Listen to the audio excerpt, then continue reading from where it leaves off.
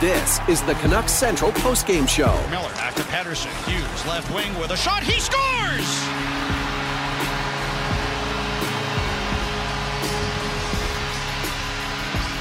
JT Miller tips it home at the side of the net. Miller gets it back to Hughes. Canucks in the zone. Hughes to Miller, left circle, through to the net. They score! Elias Pettersson! They find the backdoor tip for the second time in the third period. First it was Hughes to Miller. Now it's Miller to Pettersson, and it's 6-4 Vancouver. With instant reaction from the players and coaches. This might as well be a 6-on-3 as Nylander goes left circle. Marner through the seam to Matthews. One-timer robbed by Demko. Then he makes a huge save on Yardroke on the rebound too. Have your say on the official home of the Canucks. Sportsnet 650 and the Sportsnet Radio Network. Swashbuckling game between the Canucks and the Leafs. Canucks come out with a 6-4 victory, 10 goals on the night, but they beat the Leafs at Rogers Arena on Saturday night. Hockey Day in Canada, and this is the Canucks Central postgame show presented by the number 5 Orange on the home of your Canucks, Sportsnet 650 and the Sportsnet Radio Network. Satyar Shah with Bick Nazar are going to bring in Brett Festerling in a moment. You can grab a phone line, 604-280-0650, or toll free, 1-888-275-0650. You can also hit us up on our Dunbar Lumber text message inbox, 650-650.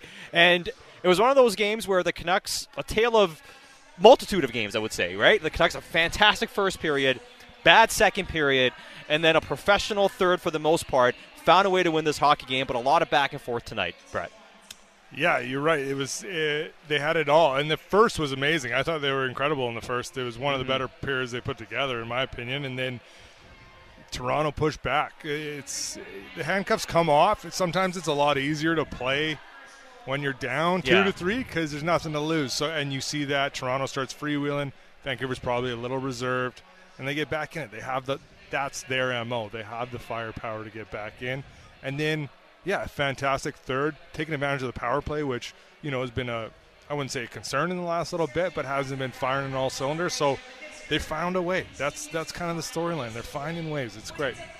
Kind of put them through the whole run of emotions through the course of this game, right? You're fired up to begin it, and it's like, all right, it's a big one, Saturday night, Hockey Night in Canada, and you come out firing, like, all right, this is great, and then, in the back of the recesses of your mind, you're like, I wonder what it would look like if it went wrong, and it's like, there it is, and sure enough, like, in the key moments there in the third period power play, we talked about, okay, that Lotto line needs to be better, and albeit on the power play, but they converted and helped flip the game, because the bottom six really did their job. Like, that to me is the story. Like, we talk about edges that will translate to the playoffs. Right now, the way the bottom six is going, that's like such an advantage. And that third line, the Bluger, Garland, Joshua line, they were big throughout the course of this evening. Yeah, they really were, right? And I think, just in terms of 5-on-5, they've been the constant. Like, we've been talking about the Lotto line, and we were waiting for them to really get going, and they got going on the man advantage, which was great, 2 goals and everything. But 5-on-5, they've been the ones setting the tone, the third line. Yeah, I think even if you look at the second period, Toronto dominated for 18 minutes. Zadorov gets a big hit and then gets up. And it's the Bluger line, Joshua. They get the sustained pressure that flips that kind of momentum. And then Garland gets that one coming out of the corner, right? They've been so big in those key moments that, just flip that momentum back in your direction. It's not always a goal. It might be a hit or whatever, but they've come up huge in those moments. The Zadorov pairing, or just that? Just that line in terms of changing momentum or coming up big when they need to. That kind of elevates them over the other teams. There was, I don't know, a lot of people are going to, because there's so many moments of this, but like there's a lot of physicality through this game that I thought helped define, the 16 minutes as well. Zadorov had a couple against Domi, like manhandled him in the third. Myers puts Yarncroc in the bench. Obviously, what happened at the end of the game, but we always look for the moments where can your play match the emotion as the tempo and pace of the game picks up. Second period notwithstanding, because obviously it really struggled, but they matched it at least in the third, and that's like what spins it for them at the end. Yeah, absolutely. And, I mean, overall, though, like when I look at this game, there's so many things that we can talk about. The one thing that stood out to me was special teams, too. They scored 2 goals on the power play, killed 4 penalties off as well on the PK. And this is one of the things we've been wondering about. Can the PK get to a point where it can fend off strong teams, and can the power play score some timely goals? They've been a bit dormant the last little bit, and I thought that really swung the game in the Canucks' favor tonight.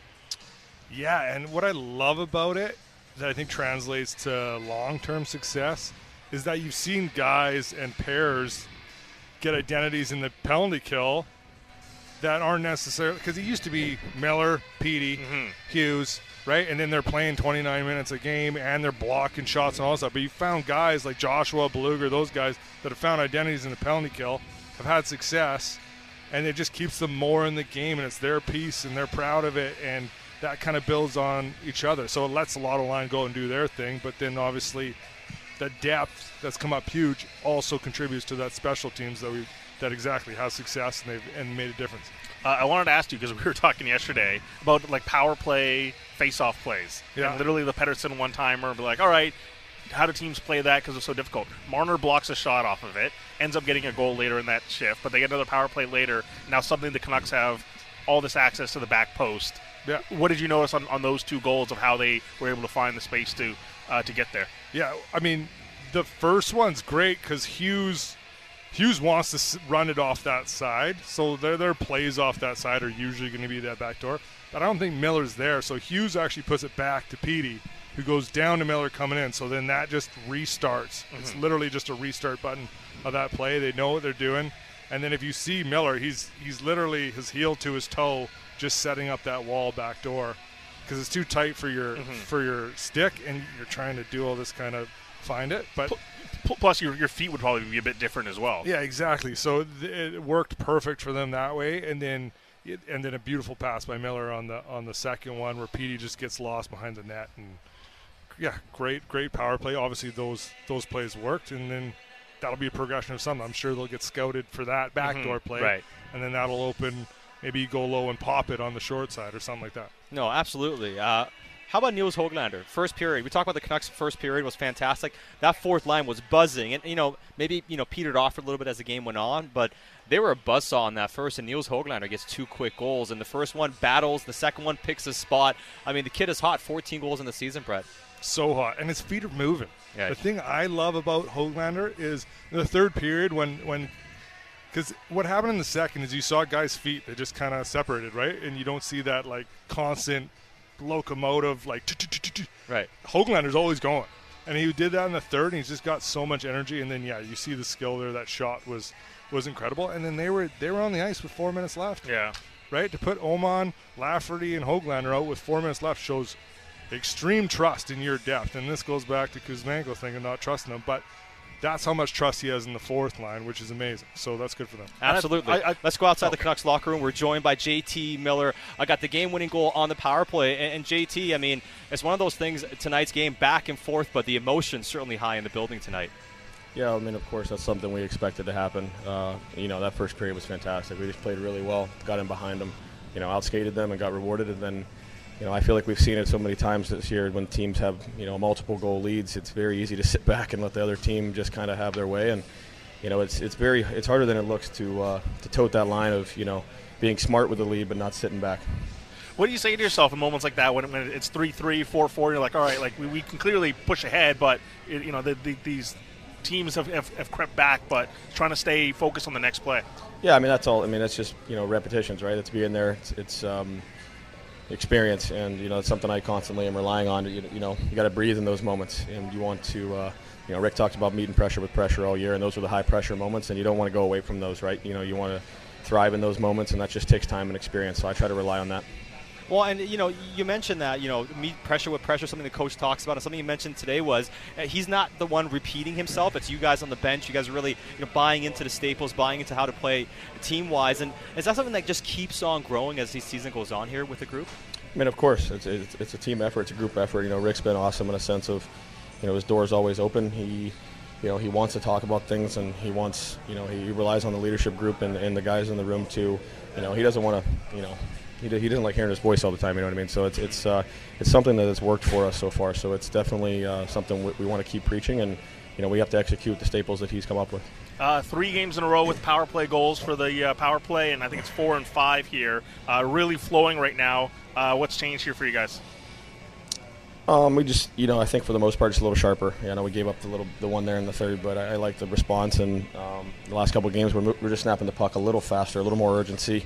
Not quite as stagnant, funneling more to the net, just kind of, I hate saying the word simplify because people just think just shoot everything, but there's a science behind it, right? So I think we're just playing with a little more urgency, and we have to trust that that we have to bring the same work ethic on the power play as we do 5-on-5.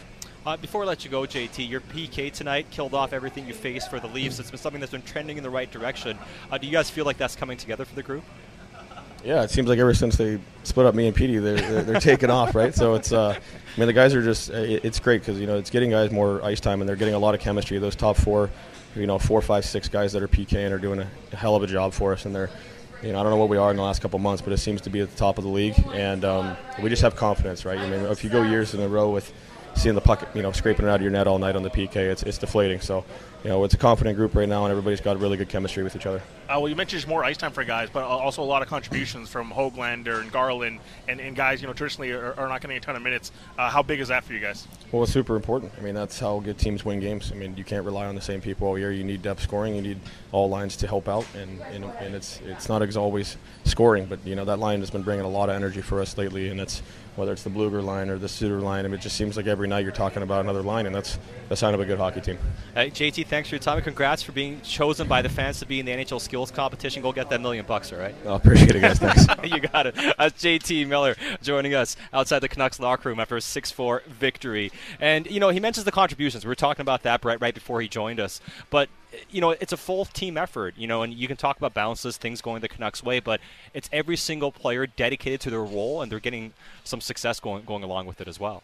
Yeah, well, everybody feels pride in the thing as a whole, right? It's not this guy's doing good or this guy's doing, it's the team's doing good. And the more guys you can get that think like that, it just leads to success, and it leads to guys feeding off each other. And I've always said, the more success you have as a group, the more success you're going to have as an individual. The other way doesn't go around. If the more success you have as an individual, it usually doesn't translate to a lot of team stuff. So if you get a team the way they're trending and wanting to be better as a team, they're all going to have more success as individuals. That's the thing, right? It's just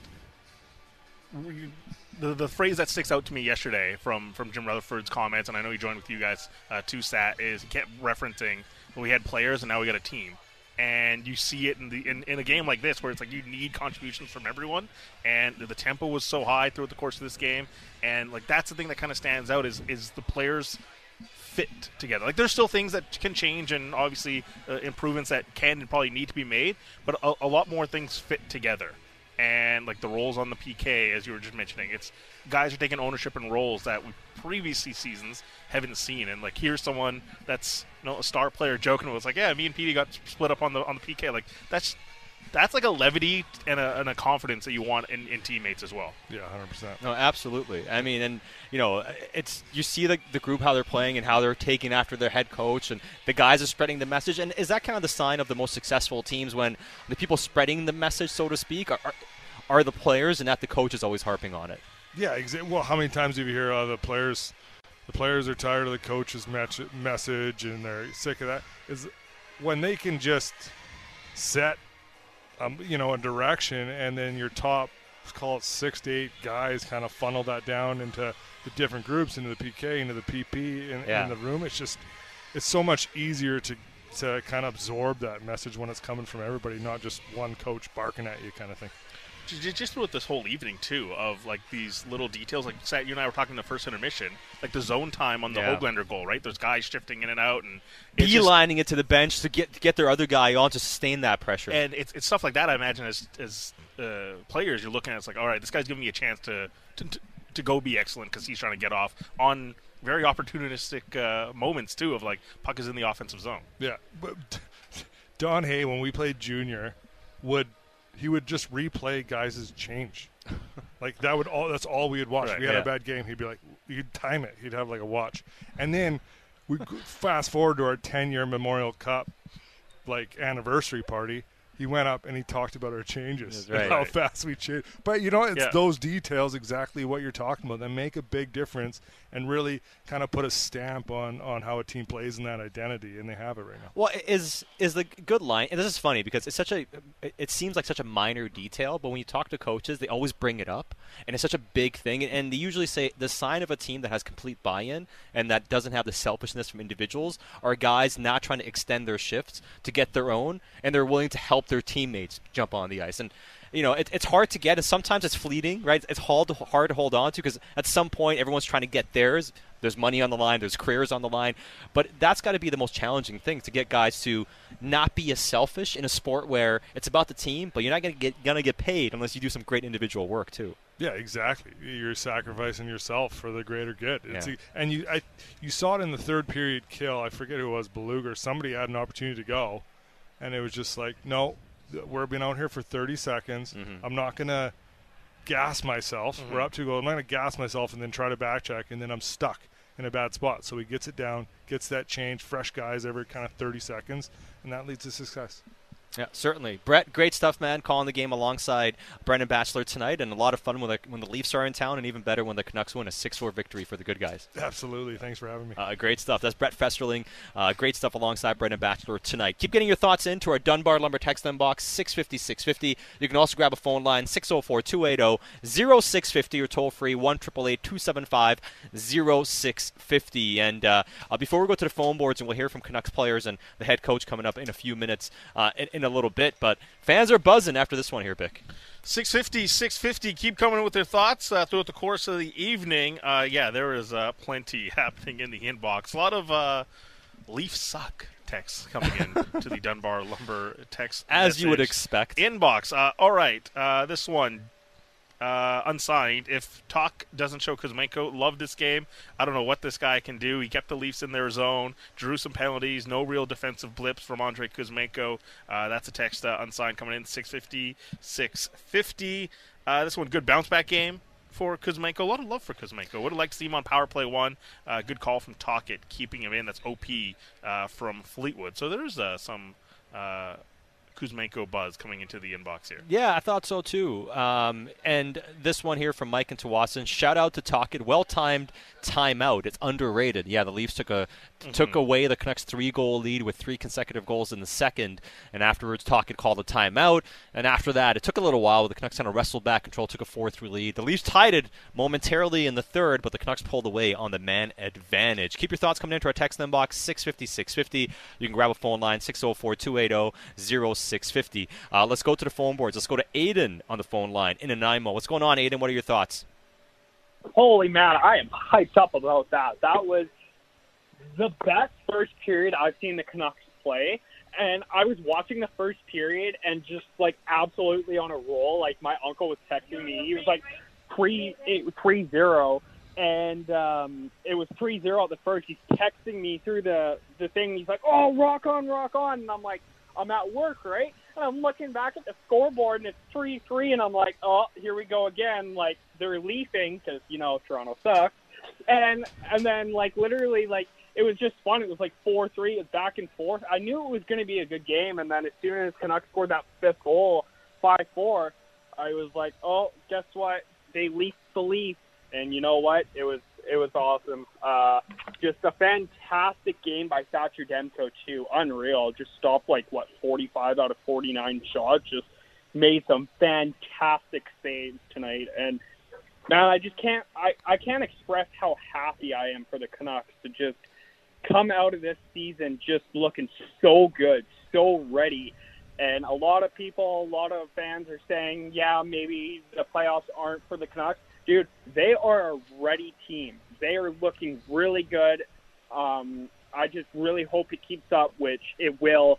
And I'm excited for this playoff team. Right now, I'm thinking this is maybe looking like a cup-bound team. So I'm excited to see where this season goes for sure. All right. I think that's it, boys. I've lost my voice now, so take care. You got it. Thank you. That's Aiden calling in, hyped up on the Vancouver Canucks, even bringing up the cup word. Almost as excited as Francesco was yesterday talking about the team as well. So it's one of those things. Everyone's excited about the team. Who knows, honestly. And hashtag who knows should be the honestly, thing. Hashtag dare to dream. Honestly, dare to dream. This is this Canucks season. Have the most points in the National Hockey League so far. Beat the Leafs 6-4. We'll continue our breakdown of this Canucks performance and more of your reaction on the text inbox and also on the phone boards as the Canucks Central post-game show rolls on, presented by the number 5 Orange. A real Vancouver legend. They've got sports, too. More coming up on the home of your Canucks. Sportsnet 650. Catch up on what happened in Vancouver sports with Halford and Bruff in the morning. Be sure to subscribe and download the show on Apple, Spotify, or wherever you get your podcasts. This is where you talk Canucks. You're listening to the Canucks Central Postgame Show on the official home of the Canucks, Sportsnet 650 and the Sportsnet Radio Network. Canucks hemming the Maple Leafs in their own zone as Max Domi tried to take some liberties with Hughes. Now Hronek gets it left point, middle of the ice for Quinn Hughes.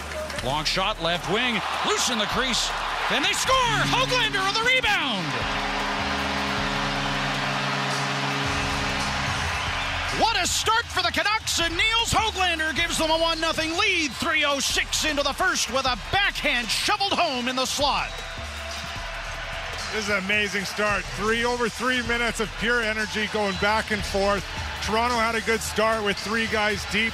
Canucks send it down, and it just feeds off there. We got all 4 lines going, energy, just grinding away. There's people standing up, giving a standing ovation to that grind. That leads to Höglander in front, battling backhand, banging it home. Great start for the Canucks. Great start for this hockey game.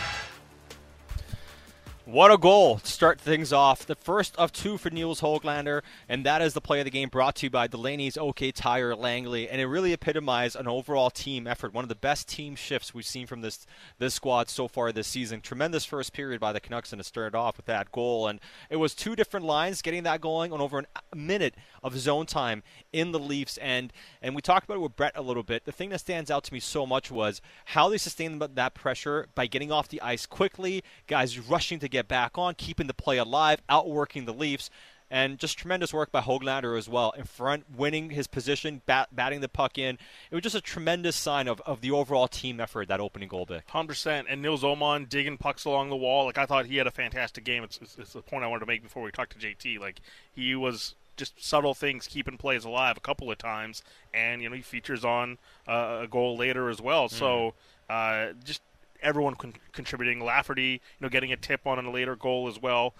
So it just, on that goal, because he tips it in front of the net, and just everyone contributing. As you mentioned, the line changes. It's exactly the type of goal, like Rick Tocchet mentions, of like, do your work, get off, let someone else do theirs. And McCabe is the one that stands out because he has a short side chance, a wraparound chance, and he didn't waste any time. It's like, all right, puck's there, I'll get off, and it allowed Höglander the energy to get there for the loose puck. Yeah, and you mentioned Kuzmenko, and I thought Kuzmenko in the third had some really good shifts, and drew a penalty which led to one of the Canucks goals, and had a really active third period, really forced the issue and forced the Leafs into some awkward situations. If you want to get back on power play 1, that's the type of shift you have to do. Precisely, but also the details the coach talks about, getting off quickly, getting pucks in deep. If he does things like that, it won't take very long, I don't think, for him to regain some of the trust with the head coach. But it was good to see from Andrei Kuzmenko, but Niels Höglander for the first of 2 goals, and that was your play of the game. Brought to you by Delaney's OK Tire Langley. Drive through winter with confidence by switching to Toyo tires, making tires for your road. Visit Delaney's OK Tire today on Fraser Highway in Langley. Keep your thoughts coming into our text inbox, 650-650. And one player that is getting a lot of buzz is number 35, defenseman Thatcher goalie Thatcher Demko, defenseman. I was just thinking about Carson Soucy, which we'll get to talk about in a second. We'll get to Soucy in a second. But really, Thatcher. Staples. I know, no kidding, right? But Thatcher Demko tonight. The first goal, I didn't love the Nylander one. Mm-hmm. The second one, it's a great pass by Marner. Garland falls asleep a little bit. Like it's okay to credit the other team for making a good play sometimes. And Garland, for as good as he was, had one bad moment, and the moment was we kind of switched off, stopped moving his legs, and Jake McCabe beat him to that puck, the pass from Marner. I don't think he expected that pass to get through the way it did. Tips it in. Demko can't get his pad on it, but it's a cross-seam pass. The third one goes off Carson Soucy. The Nylander shot down the wing. Hey, you want to say the goalie maybe should be able to save some deflections? Sure. I don't say it's a bad goal. Is it one that he maybe could have saved? I'm sure he says he would say the same thing. Sure. But in the third period, I know Marner scored. It's a breakaway. Sure, whatever. It's a Marner. It's a breakaway. Yeah. I'm not going to say it's a bad goal. But he made a number of huge saves, especially on the PK, but also late in that game to ensure the Canucks won 6-4. At the end of the day, Thatcher Demko turns away 42 shots for a win. Yeah. And there were moments like that Matthews line, and like they really torqued it up. And chances, but like in the first period too, like Bertuzzi has a chance right in front of the net, and Demko turns it away. Marner has a quick chance off of a redirect by Austin Matthews, and Demko's there on that one. So like Yeah, there were moments where you kind of wince and you're like, oh, man, you wish you had that one back. But when called upon to get the W, Thatcher Demko is also there to push the Canucks over the line. Almost Grant Fuhr-esque. Almost. High-scoring game, just makes enough saves, but has a big third to ensure the Canucks win. Dan in Oakville, Ontario says, love how Demko kept grinding and battling, making huge saves in the third, even after giving up 4 goals. Others might have gotten rattled, but he just puts that past him to make the next saves. He says, quote-unquote, goalie graveyard, no more. Dan in Oakville, Ontario, giving some love to Thatcher Demko. 650. We had an earlier text. Someone said they wanted to hear what the ice time was for all the lines. So this is per Natural Stat Trick. I'm not going to do the whole, all 12 guys, even strength time. But just the guys together. Suter, Kuzmenko, Mikheyev, 6:58. Bluger, Joshua, Garland, 8:18. Höglander, Lafferty, Oman, 6:28. And then the Lotto line, 9:42.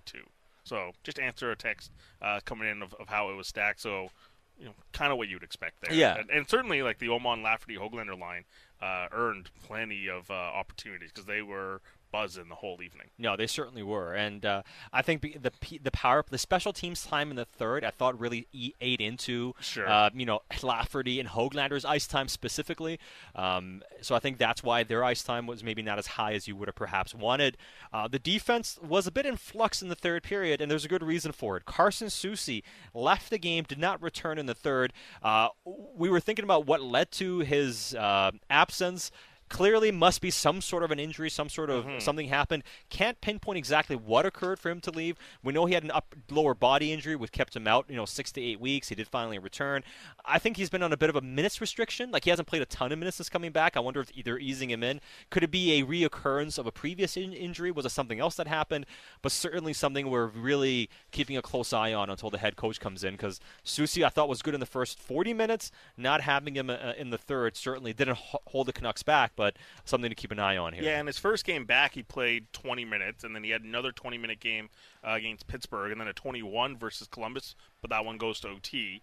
But he's played as low as 15. He's played 17-50 as well since coming back. So something to keep an eye on. But yeah, we'll certainly have to wait to hear from head coach Rick Tocchet. Yeah, hopefully nothing too long-term with him, but the Canucks do have Noah Juulsen waiting as a so seventh defenseman. Good, yeah. But Carson Soucy clearly has a next level ability to him. And I know he was on the ice. Myers and Soucy were on the ice for, 3 goals against, right? It was Myers and Zadorov for the first one, and then Myers and Soucy for the next 2. The next 2, right? 1 goes off. Soucy, I know people are mentioning Myers was on the ice. Could you really fault Myers for any of the goals against? You know what? Sorry, I misspoke. It was Myers and Soucy for all 3. All 3, yeah. So, but can you think of one of those plays Myers misplayed? He's a -3 on the evening. I don't think that's fair to his performance. Yeah, I don't think it's indicative. I actually thought, before Nylander scored the first goal in the second period to make it 3-1, there were 2 sequences before that happened. One was an Austin Matthews coming downhill, and he had to defend him one-on-one. He got a stick on his shot, didn't let him get it through, and then the same play happened a sequence afterwards. It was Willie Nylander doing the same thing, took the puck away from him. So I actually thought right before that goal was scored, there were 2 one-on-one situations against 2 of the best players for the Leafs. He defended really well, and we know how physical he was at the end of the game. So I think throughout the course of the game, right? Absolutely. The tree trunks of the which Leaf did he throw into the Canucks bench? Järnkrok threw him into the bench. He was going after Riley and Tavares at the end of the game, where he got a penalty for that as well. But a real physical presence, and I think the -3 was unkind to him because I thought he was far better than that indicates. Yeah, and I think the Canucks defense did a pretty good job tonight. Obviously, Hughes and Hronek kind of do what they do in the offensive zone. The dashes look worse than they actually are. I agree with that. This text here says Zadorov, Cole setting in nicely. I think Cole's looking more comfortable on the right. Makes sense. You have to adjust a little bit, having played the left side for much of the season. All right, keep your thoughts coming into our text inbox, 650-650. We'll take more of your text messages as the show goes on here, but let's go to the phone boards. 604-280-0650 or toll free 1-888-275-0650. And let's go to Kelowna, where we have Colin on the line. Colin, thanks for calling in. What are your thoughts after the Canucks 6-4 win over the Leafs? Oh, it was a great hockey game. Both ways. Both teams played well. I appreciate that. I just had a note because following and watching along, and everybody's saying that they want to add to this team, by the deadline. And I'm wondering if you even mess with the mess with the culture of the team. It's going pretty good. However, one thing that irked me, and I'm going to go back a few years because I've been a Canuck fan for a long time, is we had this guy in the minors, Reed Boucher, for years. And he was pulled up a few times, and he had better analytical numbers than over half of our team when he came up, but they kept putting him down. It was like a political thing that they didn't keep him up. And now we got another young guy who's going to the All-Star game in Archie Baines. And I've been watching and following Abbotsford specifically and watching this guy. And I can say if we can find somebody to come up and not have to mess with our futures rather than add outside the box in the trade deadline, I say we give this guy a chance to play a few games. Anything that I've seen him come up in the last year, he's always played well. He's always done well. He's sometimes been on a rough line with rough teammates, even in the preseason. But Baines has always held his own, and I think I'd like them to give him a shot before they go out and spend any of our assets and our money adding to it. And one more point, Myers has played extremely well in the last 20 games. From what I've watched, Hronek has twice the amount of giveaways in the last 20 games, although Hronek's, fantastic player and way better offensively.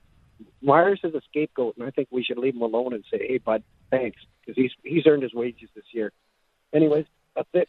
Hey, thanks for the phone call. That's Colin in Kelowna. Give him some love to Archdeep Baines, saying the team should give him a shot before really messing with things at the trade deadline. I wouldn't be surprised if he gets a taste. The only thing is he's never played an NHL game. That's not to say he may not show up and play well, but it's like this is go time. This is not like, hey, let's just give some guys some chances. No, and I'm fine with giving him a chance, giving him some run, but there's a difference between maybe he comes up and maybe he can play on your third or fourth line or your fourth line to get his feet wet, and there's another thing of like being in and playing your top six and being a big-time contributor and a difference maker. It's asking a bit too much. It's like take some baby steps to get there. I think with Archdeep Baines, they're very high on him in the organization. I'm excited. They're very happy with his development. I think this is going to be nothing like the Reed Boucher. By the way, the Reed Boucher reference was not something I was expecting here tonight. But I think there is nothing similar at all in terms of how they handle that and everything with that player, whether he deserved it or not. I don't want to get into the Reed Boucher discussion. But as far as Archdeep Baines is concerned, I think there's nothing similar to him and Boucher in that regard. It simply comes down to they want him to keep developing, and if he comes up, it's more about let's see what he can do getting a taste as opposed to like he's going to be a top six player. Because what the team needs, what the team is looking for, and maybe needs is a strong word considering they lead the entire National Hockey League, but clearly what they're after is a top six forward, and asking anybody to come up from Abbotsford to be a top six contributor down the stretch into the postseason is simply asking too much in my estimation. You want to know why you risk breaking up chemistry? There's two plays. And, look, I want to be very clear. Like, I think Pius Suter's awesome. And if you get him back into a fourth-line role, like, that's a fantastic outcome. But there were two plays where Suter had the puck in prime areas, misses the net, and doesn't capitalize. And you just think, if you have another bona fide top six guy in that spot, are those goals? Yeah. And on a night like tonight, where, okay, the Lotto line was having their issues up against Matthews and the ice was getting tilted, You need another line. You need another line to stem the tide and start flipping the game in your favor. Or if you go get a top six forward, can JT go on another line and you break up the Lotto line? Like you need one more person to be able to flip the game in your favor. You can't just keep saying it's got to be on Joshua, Bluger, and Garland.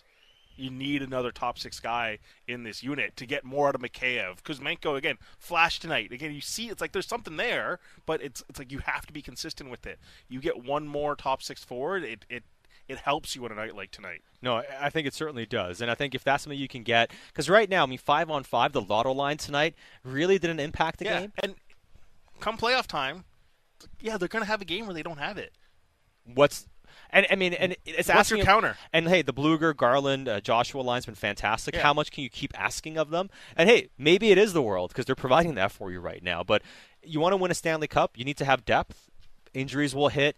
You need to have layers of it. Guys go cold again. The Canucks have been on a hot streak. So you need to have more layers of offense and also higher, level of play. And other teams are going to load up too. So the idea that it's like, we played this team in November, we're better than them come April. Well, they're going to change their team a bit. Like teams are going to improve and load up. Yeah. So you have to be ready to contend against that. It's not always going to look like, Garland, Bluger, and Joshua against third lines that are just makeshift. It's going to be manicured third lines by that stage. Absolutely. And, the question is, who are the Canucks going to go after?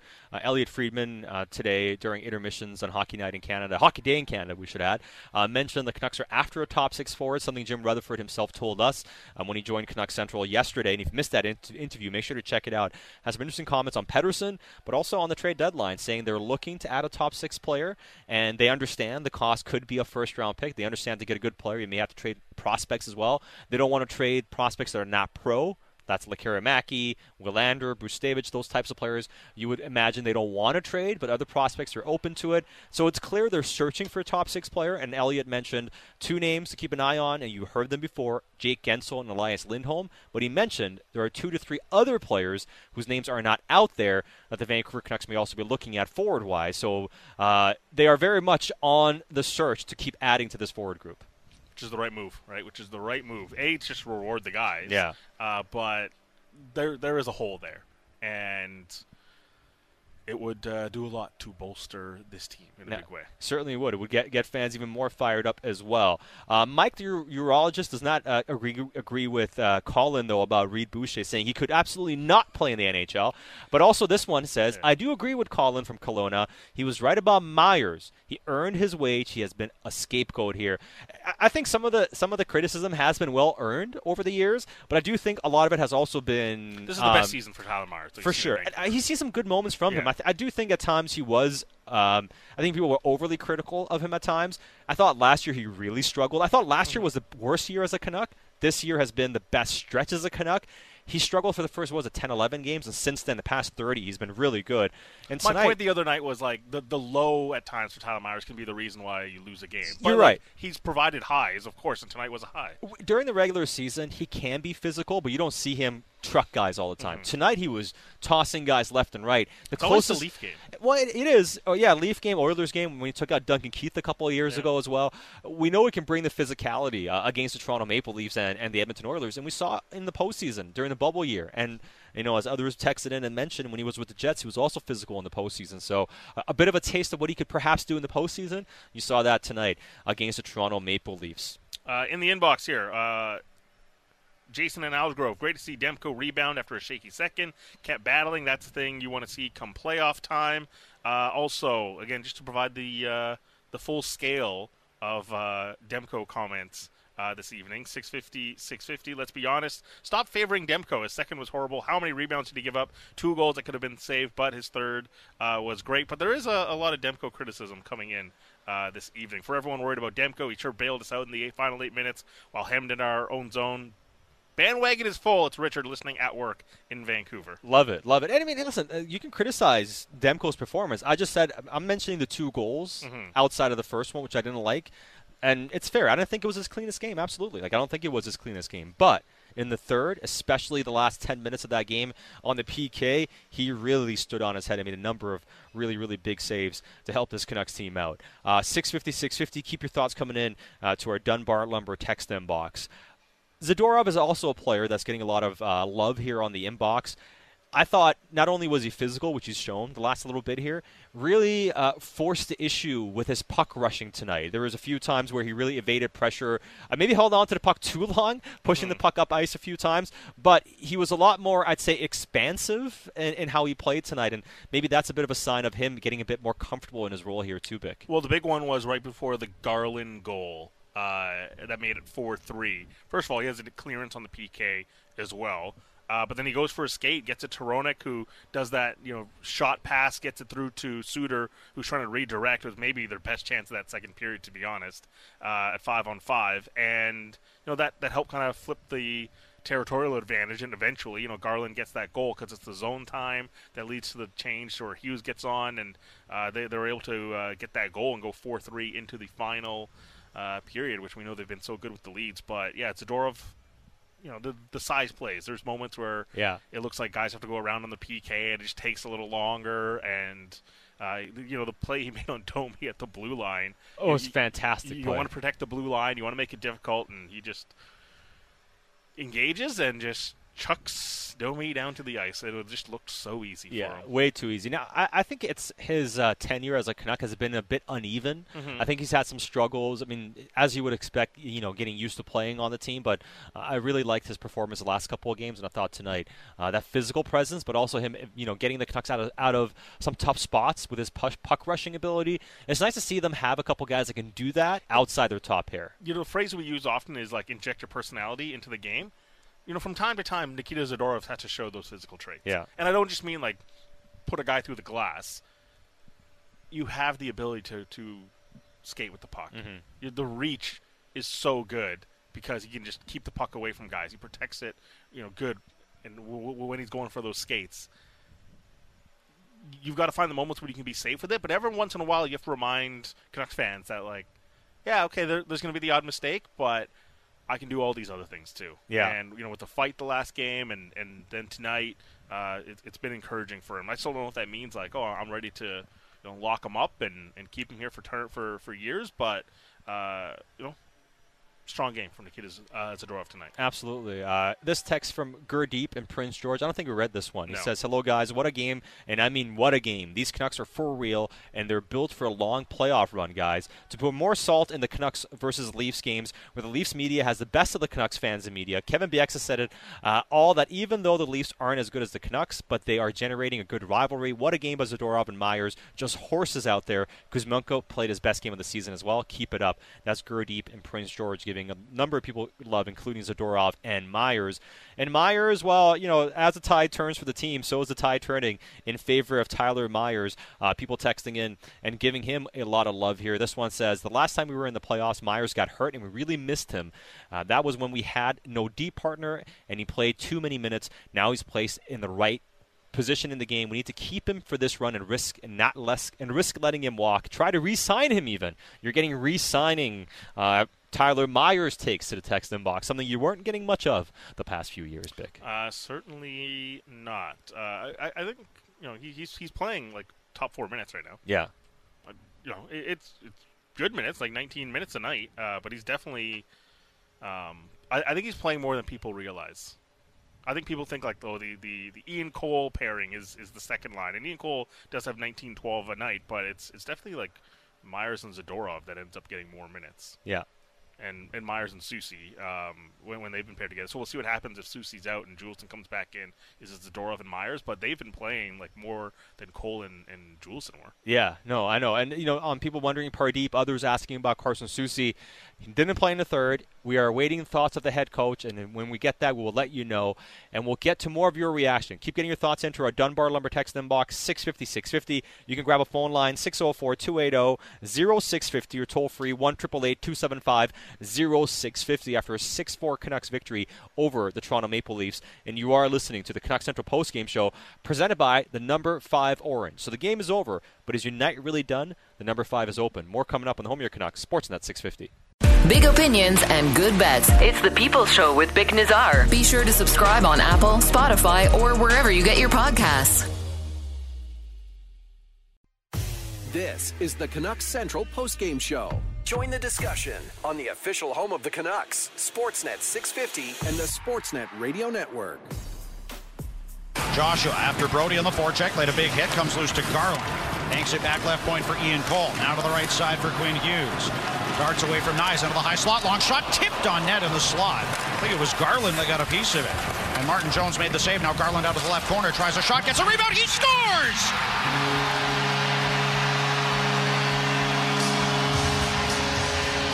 No quit from Connor Garland on that shift. And he gives the Canucks the lead with his second of the hockey game. 1 minute left in the second period. It's Vancouver 4 and Toronto 3, and that goal was all Connor Garland. Connor Garland coming out of the corner. You're right. He stays with it, battles through checks, and it ends up going high glove on Jones.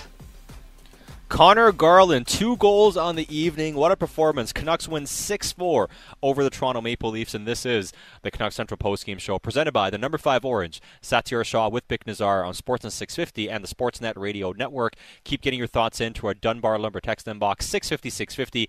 You can also grab a phone line, 604-280-0650 or toll free, 1-888-275-0650. The Canucks, well, they got off to a 3-goal lead in the first period. Hoglander with 2 to start off. Garland scored. Lafferty and Hughes had the assist on the first one. Oman and Garland had the assist on Hoglander's second goal.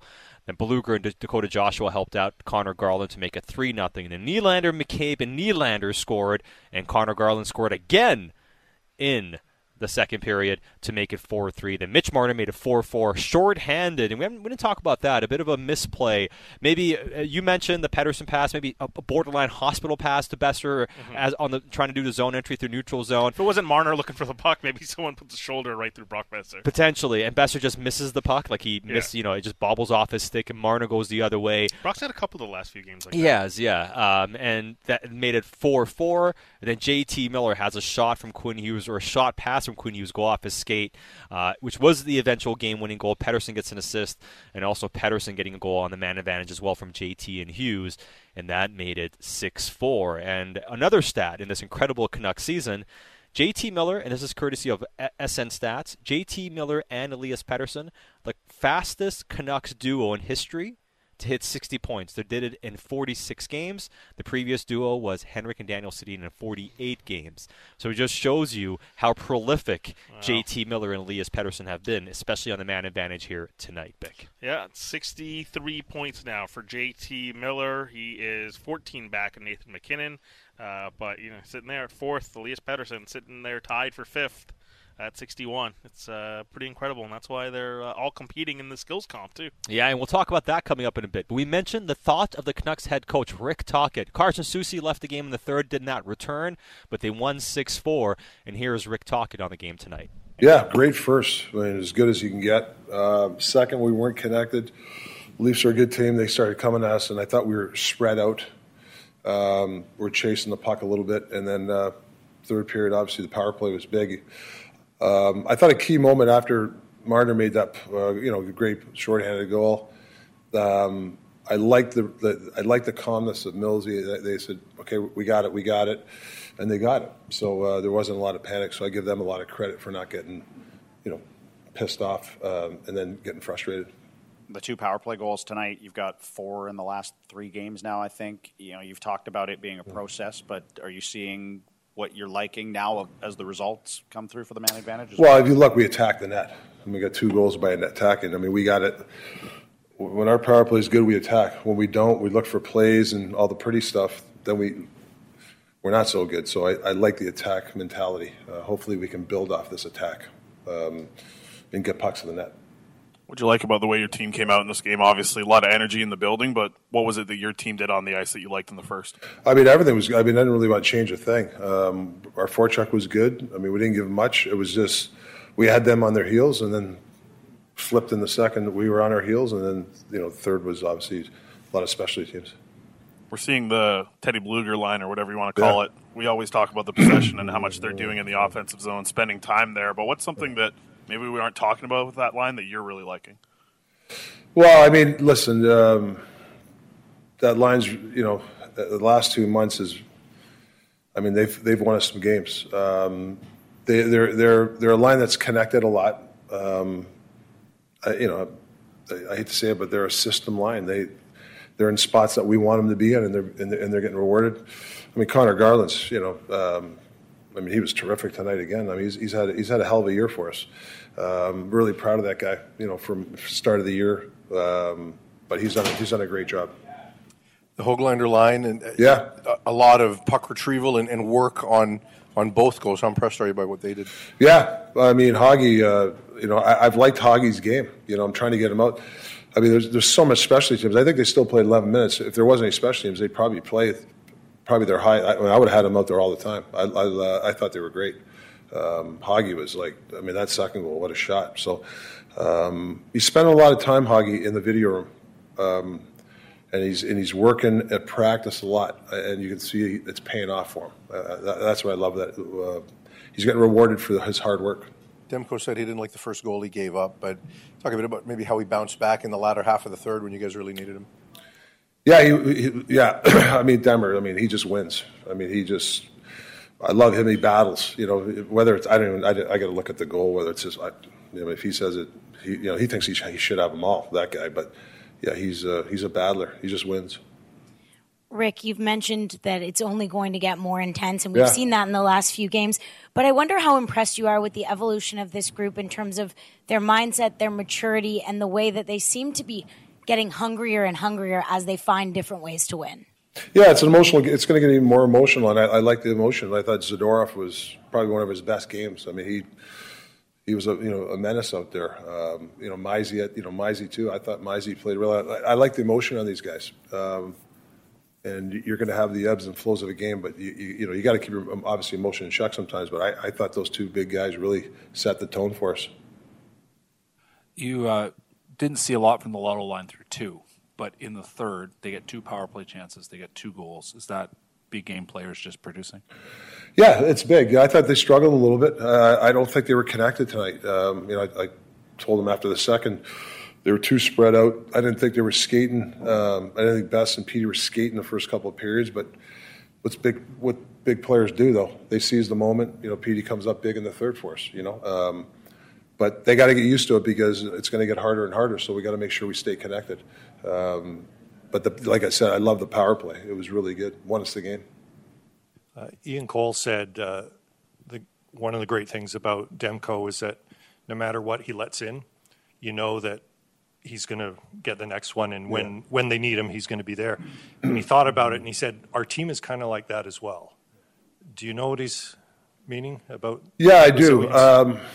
Past history, I look at certain, I'm not comparing it, but I remember Grant Fuhr, he let 4 goals in, but he would never let the 5th goal in. Like in a game that maybe he didn't have it, whatever. If he wasn't on his game, whatever. I'm not saying Denver wasn't on his game, but I just love his resolve, They weren't going to get a 5th goal because he was dialed in. I think the same thing with our team. We might have a bad period or we might have a bad stretch, but somehow we can hang in there, and that's resiliency. And you grinded out a 2-1 win. Now you win in a high event game. You wouldn't like that you blew the 3-0 lead, but does it say something about your team that you're able to win in these different ways? Yeah, I mean, sometimes you crumble, right? 3, that they're coming at us, and then the shorthanded goal, that's where, maybe in the past the frustration comes in, and then the next line tries to do something they shouldn't do. I can't remember after the power play. I think whatever line went out, I think they settled it down. I'm not quite sure, but as a coach, that's what I see. I don't see a lot of guys freaking out as much as like last year in pressure situations. But we're still learning. I mean, we still got a long way to go here. What's the learning lesson you take away from the second period and sort of how it kind of fell apart briefly, but then you battle back? Well, for me, Canuck hockey, we got to be a predictable team. I think sometimes when we want to regroup it and take it back and all that, that's when we get in trouble. That's what we did last year. That's last year's team, and it took a while to get that out of us. So every once in a while we get back to the old habits of taking it back, and I just like us being predictable. When we're predictable, we're a tough team to play against. So that's kind of the lesson, stay predictable. Was that the message when you took the timeout? Yeah. I just wanted to calm it down, and then obviously after the second, but even during the second, guys were pretty calm after we talked about some technical stuff too. That is Canucks head coach Rick Tocchet after a 6-4 victory. Good first set period, he mentioned, spread out in the second, but obviously mentioned the third, a lot of penalties, but like their calmness, and they didn't get frustrated. I mentioned how when the 4 goal happened from Marner, Millsy said, "We got this, boys." The guys on the bench were calm and cool and collected, and were able to maintain their composure and take the lead again and end up winning the game 6-4. So he was really happy with how the guys didn't freak out in pressure situations and liked how they handled it here tonight. Yeah, like JT said with us too earlier, just those moments, like they've gone through this so many times, and you have to learn from those experiences. At 3-3, there's a timeout that people have complimented Rick Tocchet on. There's 4-4, and especially on the power play, you're giving up a shorthanded goal. You just have to stay focused on what the next thing is, and there's some leadership there, and we saw it earlier too. Like I know people were talking about the Quinn at the bench thing.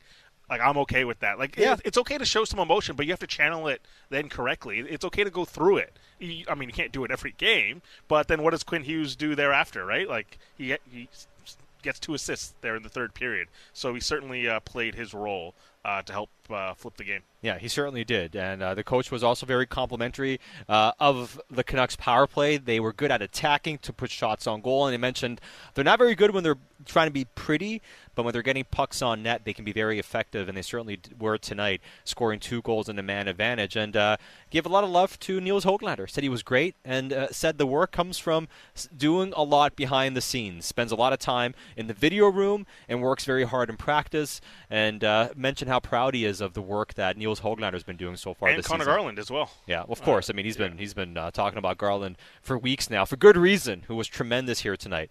However, we did not get an update on Carson Soucy, so we'll await further news as time goes on here. Bick and I have a couple text messages sent out to see if we can get something here for you, but we'll see. If we don't get word from the Canucks officially tonight, we will find out very soon. But no update post-game from the coach on the status of Carson Soucy. Keep your thoughts coming into our text inbox, 650-650, Dunbar Lumber. This one here says, during the Jim Rutherford press conference, he said, sometimes Patrick and I talk about wild things. I wonder as part of the conversation, he has the color orange and a number 5. You know, Rasmus Ristolainen, number 55, right-handed defenseman. Nice work. The jokes for 60. Jokes for 60. Are strong. Yeah, Brandon Napoko. As your number 5 orange ad states, if you think your night is done, the Canucks certainly did after the first period. Yeah, up 3-0. Leafs came back, but the Canucks held on to win 6-4. I don't have a joke text ready to go, but nevertheless, Dan in Oakville, on the trade improvement wish list, second-line center would be preferable to the other options. Felt like Tavares kept winning draw after draw in those late-minute sequences in a critical playoff moment. Might want another good option if Miller or Bluger aren't going. Would Elias Lindholm fit the bill? So a couple of things there. Tonight, the Toronto Maple Leafs were 62% in the draw. John Tavares was 13-7, so he was 65%. Top mark for the Canucks was PD took 2 draws, but he was 100%. But yeah, it was struggling other than that. JT took 25 draws tonight, 110, so he was 40%. Elias Lindholm, though, for his career here recently in Calgary, he's up above 50%, 55 for the last 2 years. Yeah, I mean, he's good. He's good in the faceoff circle, and as Elliot Friedman mentioned, 2 names linked to the Canucks, Jake Gensel and Elias Lindholm, one a winger, one a center, who is more positionally versatile, can play wing, right-handed shot, can take some faceoffs too, obviously as a center. So it depends on what you're truly looking for. Could be a bit of an answer, and this text message here says, I love having Suter on the team, but he's got to be upgraded if we're rolling the lotto line, and Myers has not earned his salary over the years. He was overpaid and overplayed, but this year is the right place in the totem pole for him in the right system. But in terms of Suter, I agree. Others have texted in about Suter too, saying, hey, I like Suter. Get him on power play 1, back to Kuzmenko or Höglander. He missed the net on a couple of chances. Yeah. It really stood out. Yeah, I know. But Dino says the second line Suter deserved a couple assists tonight for how they set up possession in the zone eventually.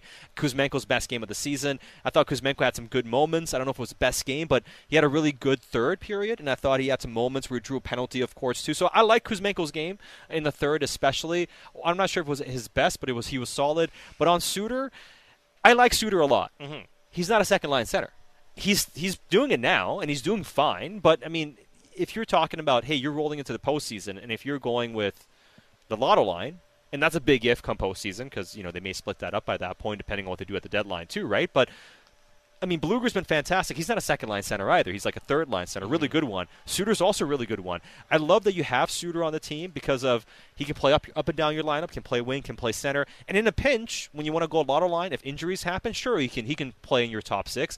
But I don't think he's a second-line center. And if that's what you're going with in the playoffs, then you probably do want to upgrade on that. I don't mean Suter not playing. He should be on the team, of course. But, yeah, I mean, asking a guy who is a third-line guy to be a second-line center is asking a lot. If you're trying to go deep in the playoffs, you probably want to have a higher degree of player there. Certainly. We'll get into this on the other side, but here's my question. Because I know Lindholm's the one that everyone talks about, and Calgary's kind of hovering around the playoff bar right now anyways, so maybe they stick with it. Because the reason you want to go get a center is now you can keep the lotto line together. But is Lindholm enough of a matchup advantage on the second line that come the playoffs that matters for you?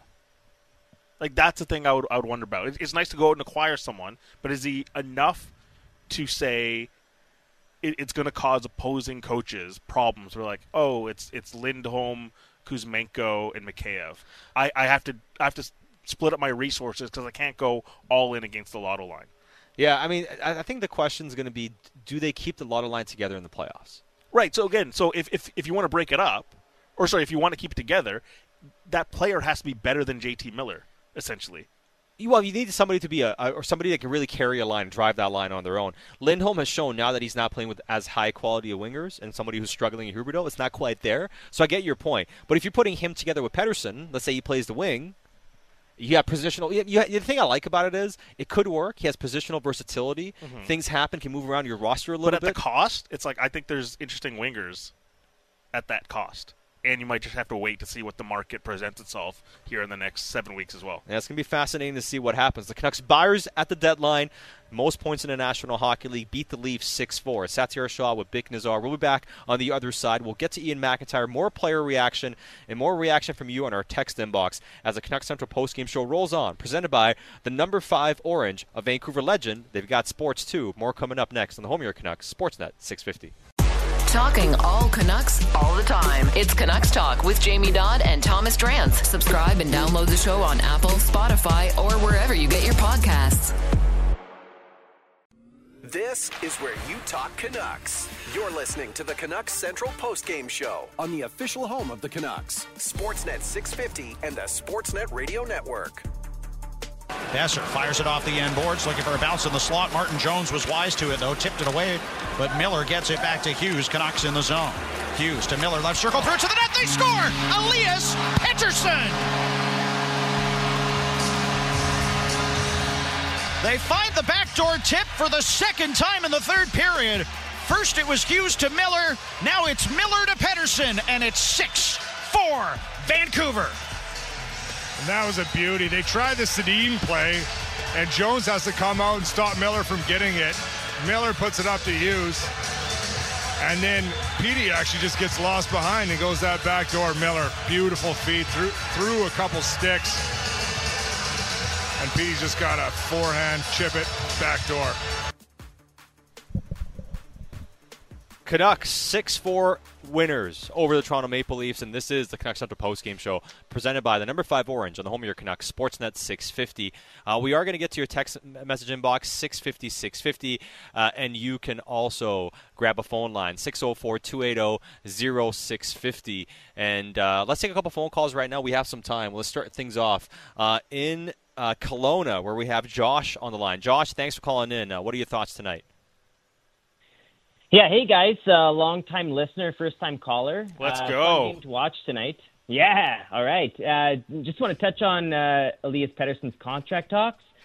There's like an angle that I think deserves more attention. We've heard everyone talk about Petey's willingness or not to stay in Vancouver or be on a winning team, but I don't think that's what this is about. I think this is a strategic play by his agent, J.P. Barry. The NHL market and salary cap dynamics are constantly changing and increasing, kind of like the cost of Dan Riccio's Piscotti. And there's a significant advantage in being patient.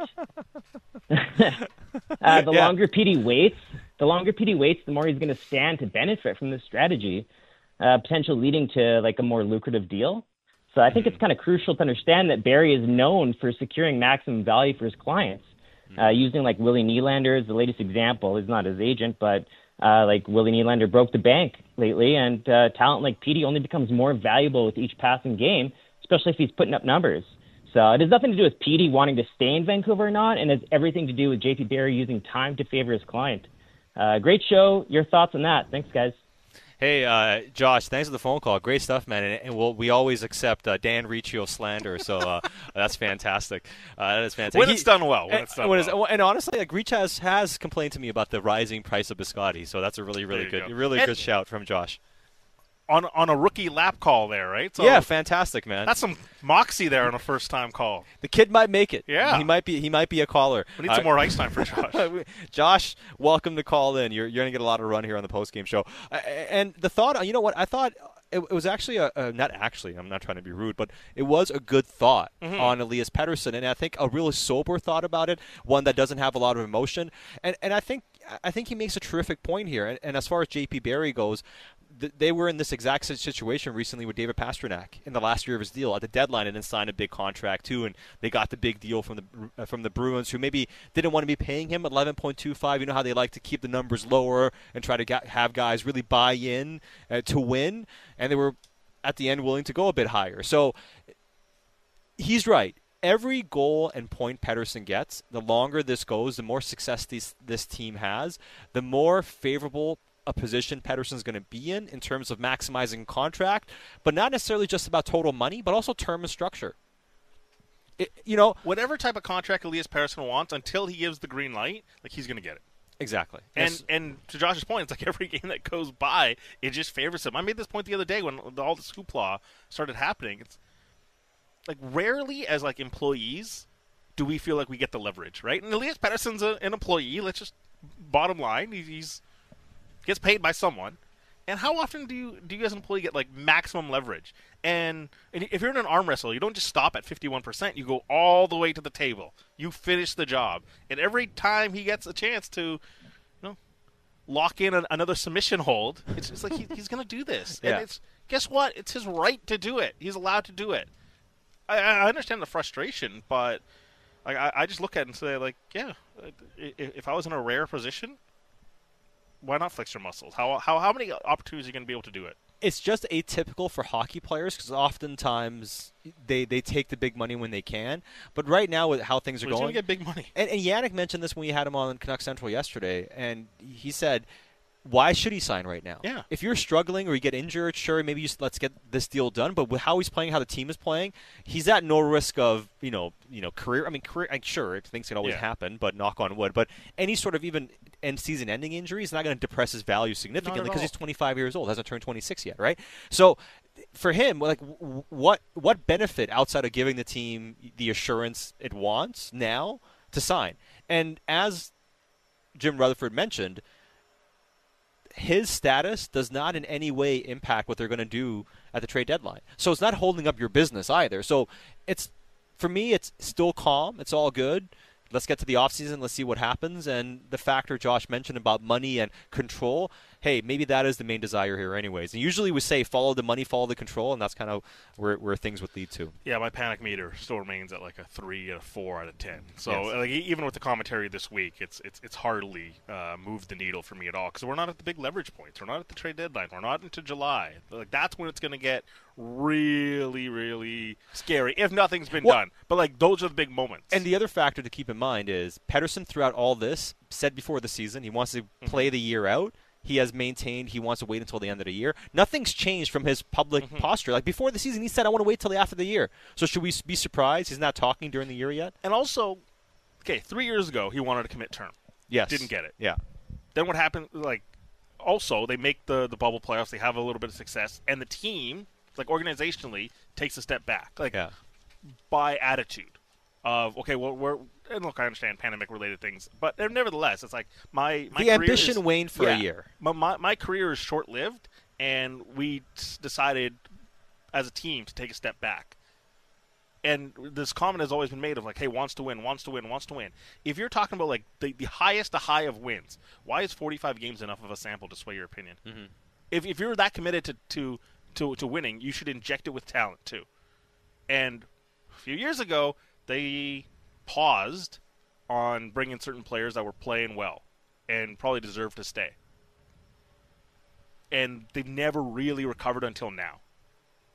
So until you get to a stage of hey, if you're this committed to winning, yes, we're having success, but winning requires a lot. And the ambition from the organization should be met as it was not a few years ago. Mm-hmm. And if you're Elias Pettersson, imagine that plays a bit in your mind as well of if we're committed to winning, we also have to go out and acquire players. And also, you're right about that in terms of maybe wanting to see that, and also how the season still ultimately goes. And this text here says, Pettersson signing a contract at this point in the season could mess with his motivation. He's playing hungry. He's got something to prove and wants to see where this thing goes this year. I think it's a good thing he hasn't signed yet. I don't necessarily think it's because he will get more money. That's one text and one thought on Elias Pettersson. He'll get more money. Oh, he will. We'll get to more of the text messages here as time goes on, but let's go back to the phone boards. Let's take one more call. In Dallas, we have Nav in Dallas calling in. Nav, what's going on, man? What are your thoughts? Hey, what's up, boys? Long time How's no it going? talk. Yeah, man. I'm actually in Houston this week. Oh, very good. What a first period. I thought we were going to just stranglehold the whole game. Got a little scary in the second, but it always feels good to beat the Leafs no matter how we beat them. Yeah, no doubt about that. And you know what? I agree with that last text. Like, it's better off not giving Petey the big dollars right now. It's probably going to make him play harder and prove in the playoffs that he wants more money. Well, I mean, the way it's going, yeah. Yeah, exactly. He's going to give him more drive. I hope Susie's not all long because he's a game changer back there. And one of the main things I call about, you know what? I got to give Francisco some credit here for his part. I was always upset about him every time when he was when Benny was his puppet. But he's always willing to spend the money, whatever it takes to win. The best move he made was letting Rutherford do his thing and just sit back and learn. And Hoggy, man, we can't include Hoggy in any trades. Doesn't matter what. We need him for the cheap next season. Hopefully, Podkolzin can follow in his footsteps next season. And we also cannot trade any of our top prospects just for a possible run. Like Karamaki, Willander, DPD, we got to keep those guys. And then last thing, I had a question for you guys. Actually, you know what? Last thing, I know Rutherford Alvin will do whatever moves is smart. But last thing I have to ask you guys was, are we even able to add another top six forward without moving a roster pair for like salary cap reasons? Hey, Nav, thanks for the phone call. No, I mean, depends. I mean, if you add an entry-level player as a top six player, sure. But if you want to add anybody with salary, they would have to send somebody out unless there's an injury long-term. So, yeah, to answer the question, if they want to add to the roster in terms of a sizable player, something has to go out the other way. 100%. Yeah. Otherwise, good call from Nav in Dallas. Thanks for all your phone calls and your thoughts, but it's time to bring in the closer into the show, the man we call the triple threat. You watch him on TV, you read him on digital, you hear him on radio. He is Ian McIntyre. Do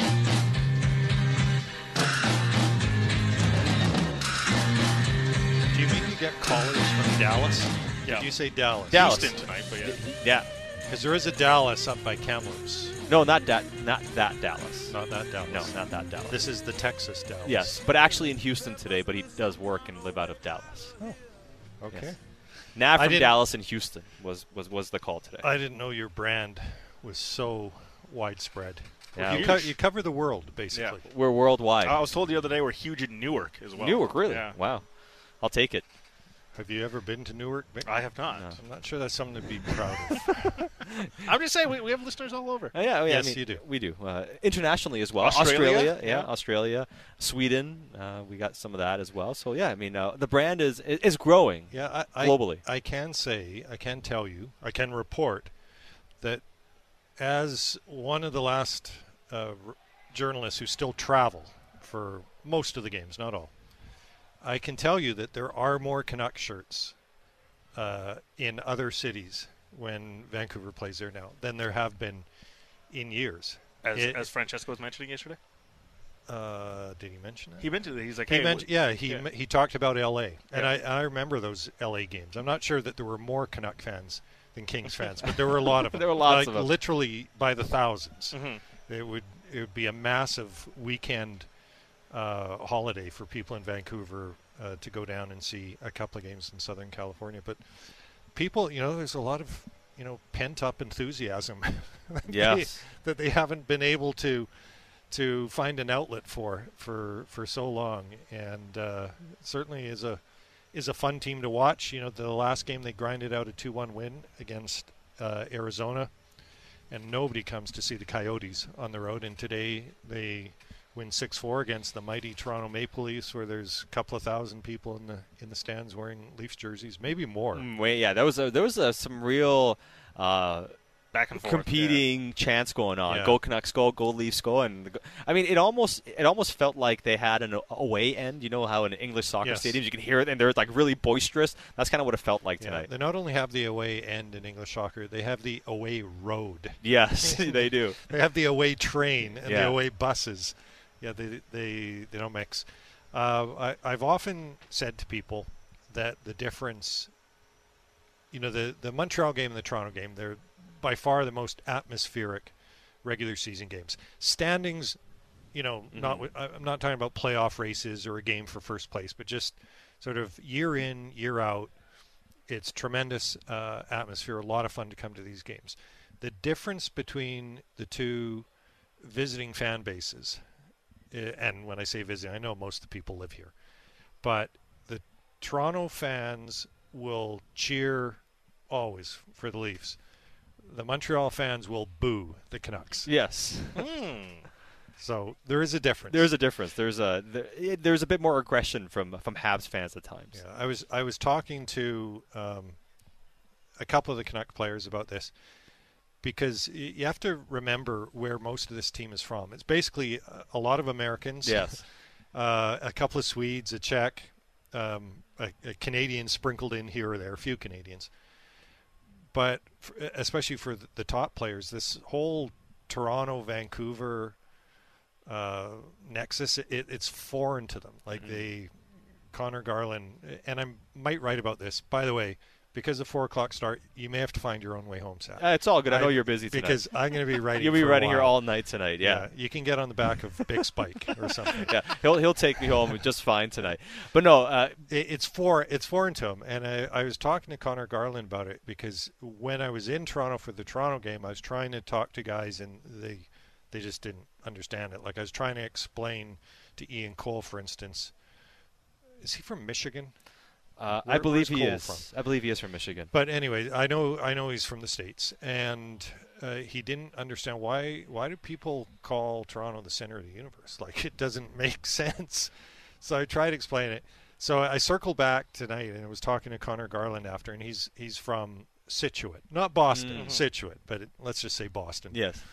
And he said, he grew up and he hated the Canadians because they were the hockey rivalry, hated the Yankees, hated the Jets in football, but they were all close proximity. Like, they were near each other, and you played each other a lot. And he says Vancouver and Toronto, they're so far apart.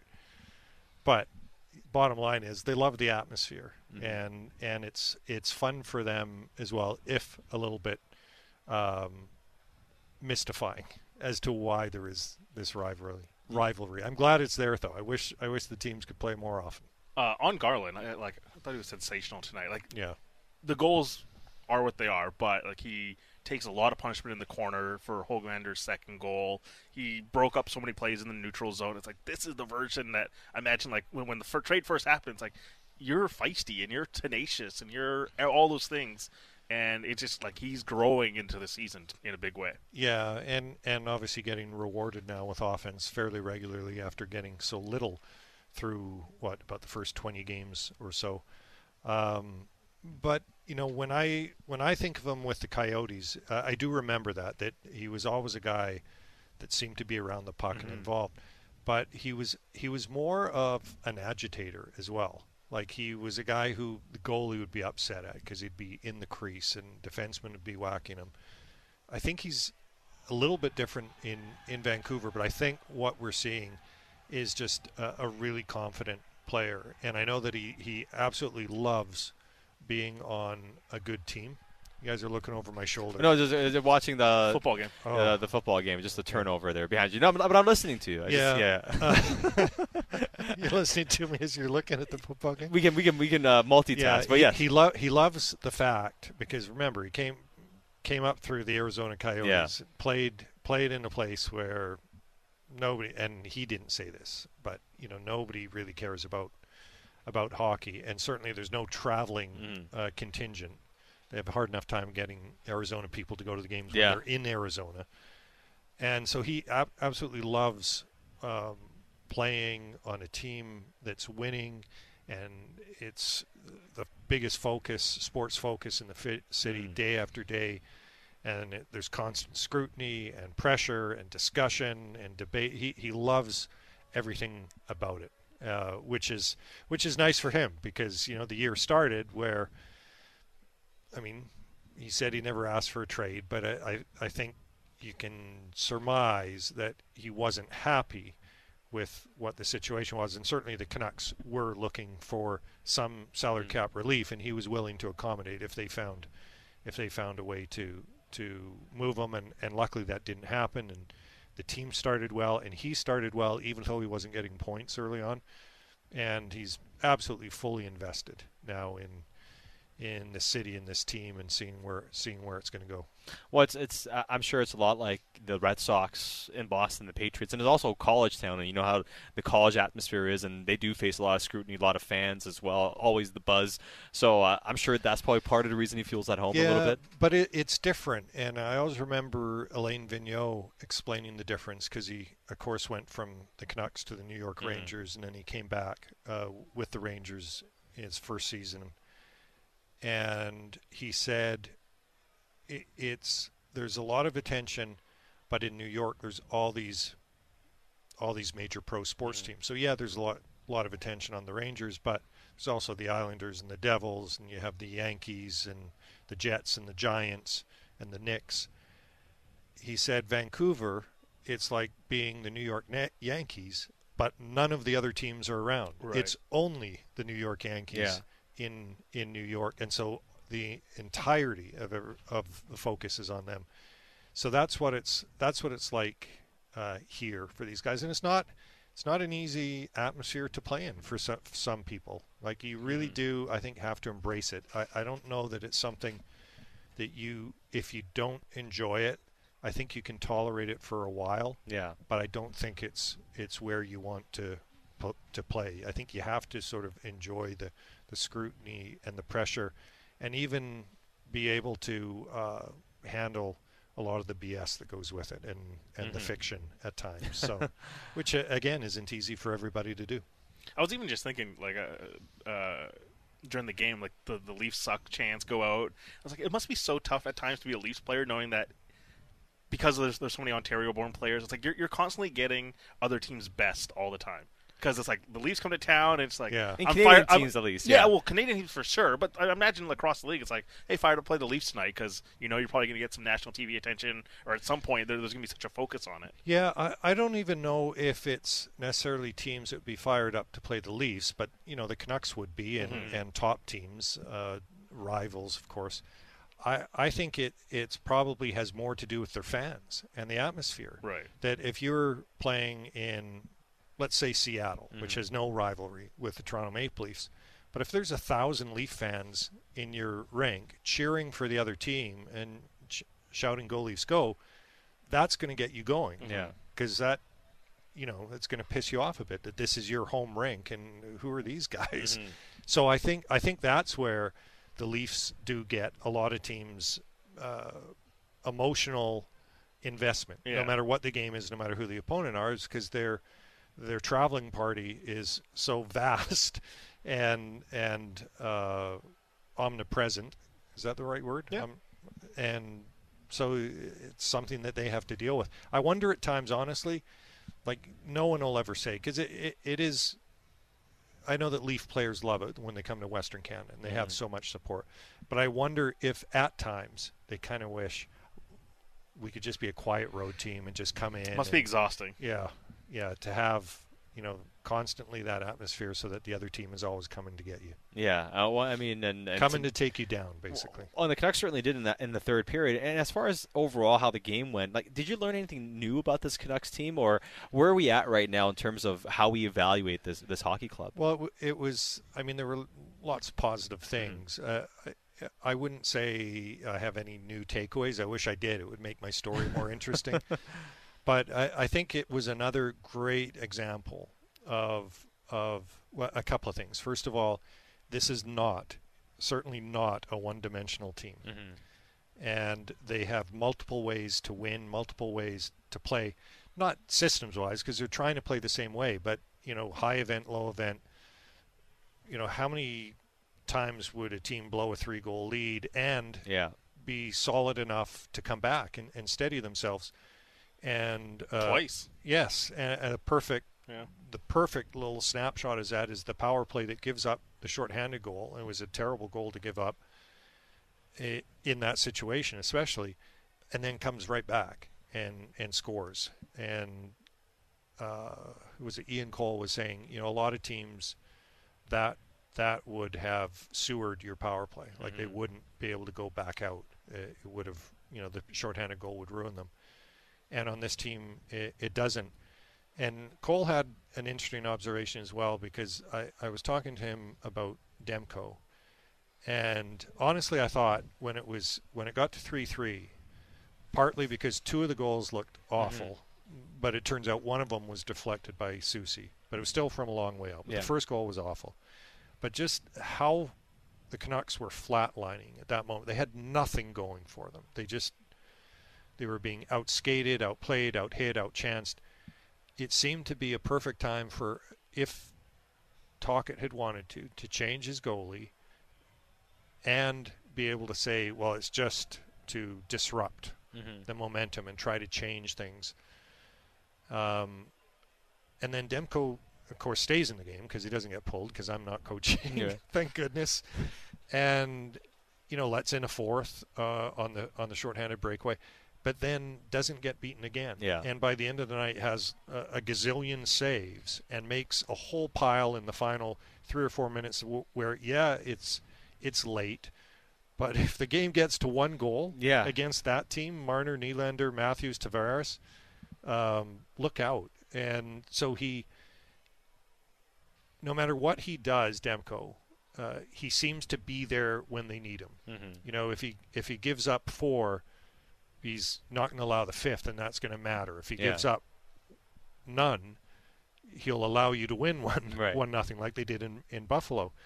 And Cole said that's absolutely true, what I was saying about Demko, but he said that's kind of like our team as well, that they've had so much growth this year. He says Demko is the best at it, but he thinks, Cole does, that the team has shown a lot of growth this season in that regard, in being able to get beyond, the bad goal, the bad period. Even we've seen this team have a bad game, but they never seem to have 2 bad games. Or if they do, they don't lose them both. So that I found that interesting. A lot of resilience. No, there certainly was. And before we let you go, did not get a update on Carson Soucy, but did not play in the third period. Obviously, he's been really good since coming back.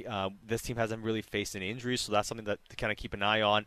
But how did you think the defense played tonight? Because I thought Zadorov had maybe his most adventurous game, lugging the puck up, and in a good way. I mean, it seemed like he kind of took control of the game more. But what did you think of the blue line and how they handled Soucy's absence in the third?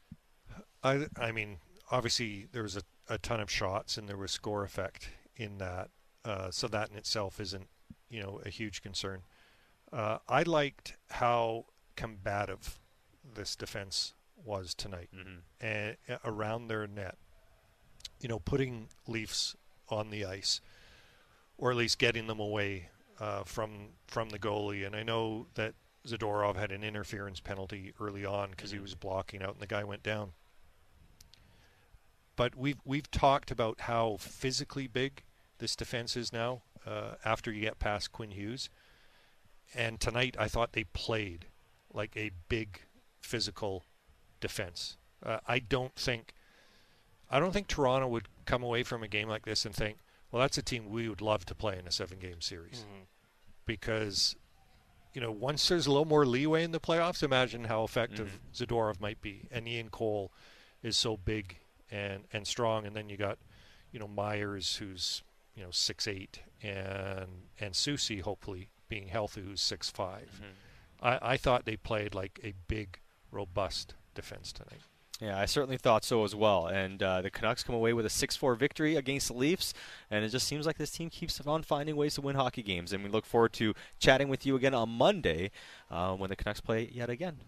I'll look forward to that And as I'm well. I'm looking forward to reading your latest on Sportsnet.ca, which will be up a bit later tonight. It will be. I won't look as relaxed on Monday as I do now because I've still got a couple hours before deadline. You got some time. I have time to think. You do. How yeah. about that? And maybe you come up with a new take. Maybe by the time you go to press, there's something new that Ian McIntyre has uncovered about this hockey team.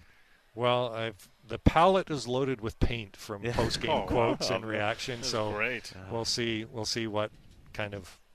I'm going to think velvet painting. What was it? Black velvet? What's really tacky? I don't know. No. Never mind. Yeah. People don't have paintings anymore. Do you know that? No. Everybody used to have paintings in their house. No more paintings. No more paintings. No canvas anymore? No canvas. I'm sorry, all you artists out there. It's not my fault. Everybody's going minimalistic nowadays. None of that stuff's going on the walls. All right, great stuff. Ian McIntyre, fantastic as always. He's Bick. She's Lena. And thanks to Eddie back at the station. I'm Satyar Shah. And thank you all for listening and participating. We look forward to chatting with you again very soon. This has been the Canucks Central Postgame Show presented by the number 5 Orange on the home of your Canucks, Sportsnet 650.